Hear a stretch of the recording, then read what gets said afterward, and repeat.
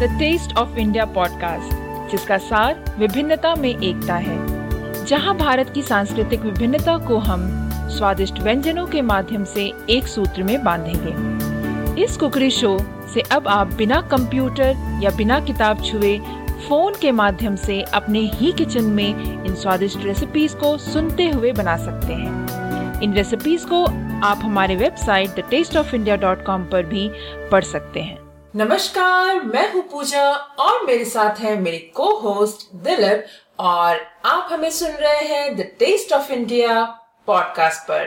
तो दोस्तों, क्योंकि नवरात्रि खत्म हो गई है और मुझे पता है कि सब लोग सीधा साधा खाना खाकर काफी बोर हो गए होंगे, नहीं? तो फिर आप एक काम क्यों नहीं करते, आप इंस्टेंट बिरयानी और मिर्ची का सालन बना लीजिए।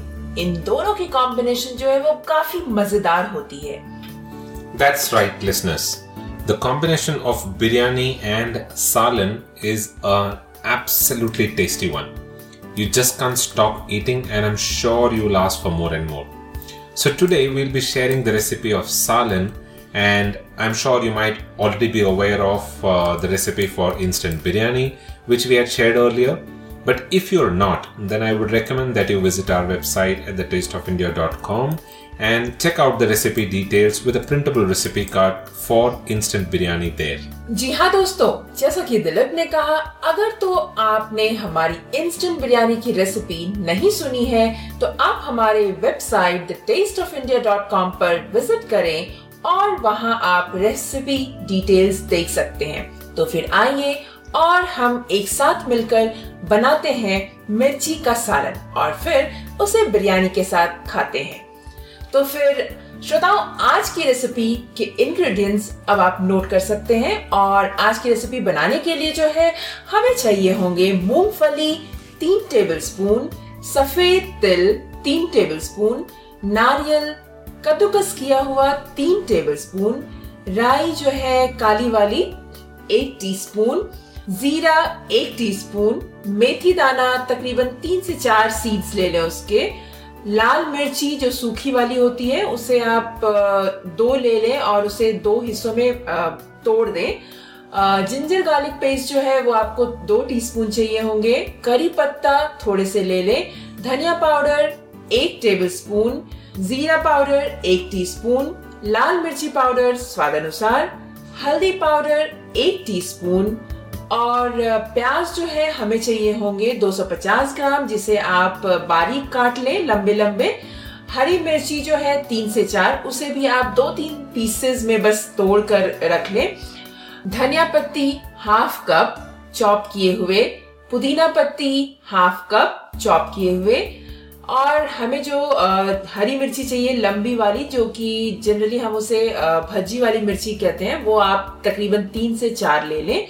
दही 1 कप, तेल 4 टेबलस्पून हम लेंगे और साथ ही साथ हमें थोड़े से तेल चाहिए होंगे मिर्ची फ्राई करने के लिए और नमक स्वाद अनुसार। So listeners, now you can note down the ingredients for today's recipe, and the ingredients are peanuts 3 tablespoon, sesame seeds 3 tablespoon, coconut 3 tablespoon, mustard seeds 1 teaspoon, cumin seeds 1 teaspoon, methi seeds 3 to 4 seeds, whole red chilies about 2, you can break it into 2 pieces, ginger garlic paste about 2 teaspoon, curry leaves a few, coriander powder 1 tablespoon, cumin powder 1 teaspoon, chili powder to taste, turmeric powder 1 teaspoon, onion 250 grams thinly sliced, green chilies about 3 to 4, you can just break them into 1 or 2 pieces, coriander leaves ½ cup finely chopped, mint leaves ½ cup finely chopped, long green chili, or we call it the Bhavnagari chilies, or we also call it as the mirchi bhaji chilies. So that is what we need for this recipe. You can take about 3 to 4 of them. Curd 1 cup, oil 4 tablespoon plus some additional oil to fry the chilies, and salt to taste. तो फिर चलिए बनाते हैं मिर्ची का सालन। मिर्ची का सालन बनाने के लिए सबसे पहले हम एक पैन गरम करेंगे और उसमें मूंगफली डालकर उसे धीमी आंच पर हम ड्राई रोस्ट करेंगे और इसे हम तब तक ड्राई रोस्ट करेंगे जब तक कि मूंगफली जो है थोड़ी सी गोल्डन कलर की ना हो जाए। और उसके बाद हम उसमें डालेंगे सफेद तिल और कद्दूकस किया हुआ नारियल, और उसे भी हम फ्राई करेंगे पीनट्स के साथ। और जब हम देखेंगे कि अच्छे से तीनों चीजें जो है फ्राई हो गई है, तब उसे आप एक प्लेट में निकाल कर साइड रख दें और उसे ठंडा होने दें। So first of all, heat a pan and dry roast the peanuts in a slow flame until they are golden brown. Then you can add the sesame seeds and the grated coconut and fry it along with the peanuts until all of them are a slightly golden brown color. Once that is done, take it out in a plate and let it cool down. और जब ये ठंडा हो जाता है तब उसे आप ब्लेंडर में डालें और थोड़ा सा पानी डालकर इसका हम पेस्ट बना लेंगे और फिर इसे साइड रखें। उसके बाद एक कढ़ाई लें और उसमें हम तेल गरम करेंगे, जो कि मैंने आपको बताया कि आपको 4 टेबलस्पून तेल गरम करना है। और गरम करने के बाद उसमें जो है आप डालें राई, और राई जब फटने लग जाए तब उसमें डालें जीरा और लाल मिर्ची और मेथी दाना। उसके बाद हम इसमें डालेंगे करी पत्ता और उसे हम तकरीबन 1 से 2 सेकंड तक हम फ्राई करेंगे।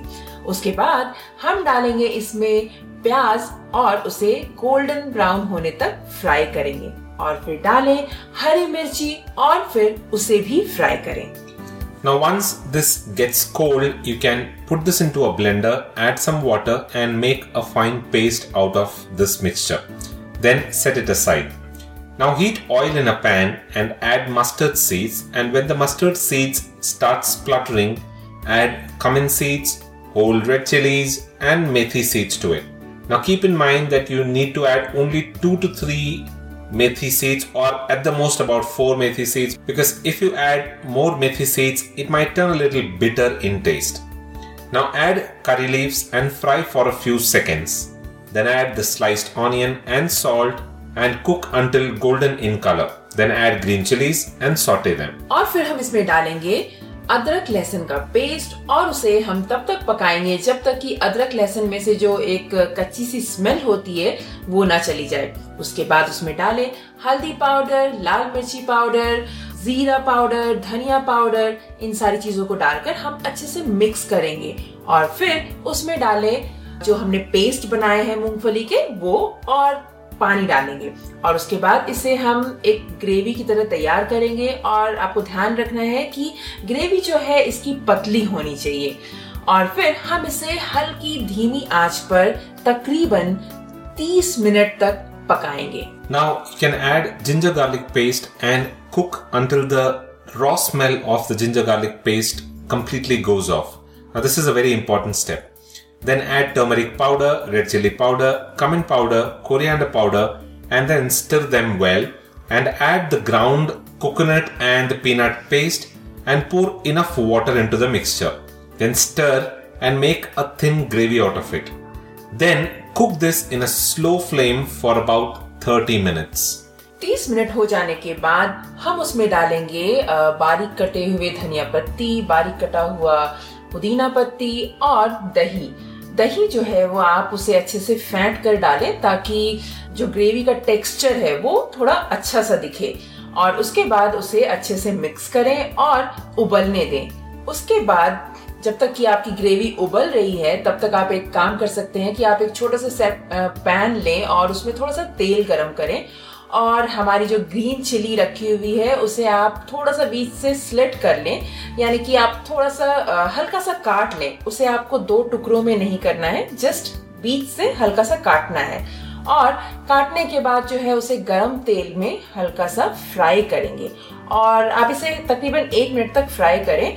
उसके बाद इन फ्राई किए हुए चिली को आप ग्रेवी में डालें और फिर इस ग्रेवी को उबलने दें बिल्कुल धीमी आंच पर। और हम इसे तब तक उबलने देंगे जब तक कि मिर्ची जो है थोड़ी सी मुरझाई हुई सी दिखने लग जाए। और फिर बस हो गया मिर्ची का सालन तैयार। और आप इसे किसी भी तरीके की बिरयानी, इवन आप उसे व्हाइट राइस के साथ खा सकते हैं, पूरी रोटी के साथ खा सकते हैं। इनफैक्ट मैं आपको सच में बताऊं तो हमने जस्ट लास्ट वीक इस सब्जी को बनाया था और हमने पूरी के साथ खाया, और ये खाने में बहुत ही मजेदार लगी हमें। तो आप भी बिल्कुल ट्राई करें और शेयर करें आपके एक्सपीरियंस हमारे साथ। Then finally add chopped coriander leaves, chopped mint leaves, beaten yogurt and stir them well and let it boil. Now in a separate pan, heat oil, and once the oil is very hot, dip the chilies into the hot oil. Keep in mind that you need to do a slight slit on the chilies and only then dip it into the hot oil. And take it out after about a minute. Add these fried chilies to the gravy and let it simmer on low heat until these chilies wilt slightly. Then serve this mirchi ka salan along with any kind of biryani or even with white rice along with some side dish. And just like what Pooja said, the last week we made this mirchi ka salan and had it with puri, and I can tell you it tasted awesome. So I'm sure you too will love it with puri as well. So go ahead, make mirchi ka salan and have it with anything that you wish, white rice, biryani, roti, puri or anything, and all of this will taste awesome. तो फिर दोस्तों आज के लिए बस इतना ही, but जाने से पहले जैसा कि मैं हमेशा करती हूँ, आपको छोटी सी टिप बताऊंगी इस रेसिपी के लिए भी, और वो ये है कि जब आप ये ग्रेवी बनाते हैं तो ये ऑटोमेटिकली, क्योंकि इसमें आपने पीनट्स और तिल यूज किया हुआ है, तो वो गाढ़ा हो जाता है। तो इसीलिए आप पानी उसमें आराम से आप डाल सकते हैं ताकि ग्रेवी जो है वो थिन रहे, ज्यादा गाढ़ी ना हो, क्योंकि अक्सर बिरयानी के साथ जो ग्रेवी खाई जाती है वो थोड़ी पतली खाई जाती है, तो उसका स्वाद कुछ ज्यादा ही अच्छा होता है। और दूसरी टिप ये कि आप इसमें जो चिली यूज करेंगे उसमें तीखापन ज्यादा ना हो, ये आपको ध्यान रखना है।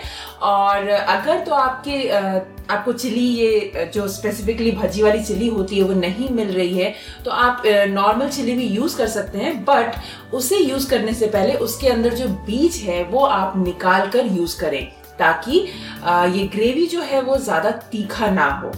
These two tips that just Pooja said are very important when you're making mirchi ka salan. The first one is that, because we are using peanut in this recipe, this gravy tends to thicken in, as time passes. So you can always go ahead and add water to it and make a thin gravy out of it so that it doesn't thicken a lot, because normally the salans that are served along with biryani is a slightly thinner gravy.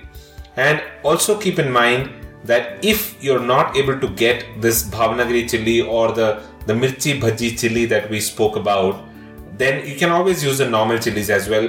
But the only thing is that once you slit the chilies, ensure that you're taking out the seeds and throwing it off, because you don't want your mirchi ka salan gravy to be very spicy and very hot. Exactly, क्योंकि biryani already तीखी होती है और उसके साथ अगर सालन भी तीखा हो जाएगा तो आपको तो पता ही है कि वो बहुत तीखा हो जाएगा और फिर खाने में बहुत मुश्किल होगी। तो इसीलिए बीज आप हमेशा निकाल कर ही मिर्ची का सालन बनाएं। So with that we come to the end of today's episode. For all the show notes and resources and a printable recipe card, don't forget to visit thetasteofindia.com. If you have any feedback for us, suggestions, or anything that you want to tell us, please go ahead and send it to us. You can use the comment form on thetasteofindia.com, or you can even use the contact us button there and send us your thoughts. Don't forget to rate the show on iTunes, because your ratings and your reviews on iTunes help in the overall ranking of this show on iTunes. We're also available on Google Podcast, Stitcher, and almost all the other podcast platforms that you know about. We are also available on Saavn for people who like browsing on Saavn. So with that, we come to the end of this week's recipe. We will come back again the next week with another tasty recipe for you, and that's a promise from us. So until the next week, this is goodbye from Dilip. And goodbye from Pooja. You all have a wonderful rest of the week.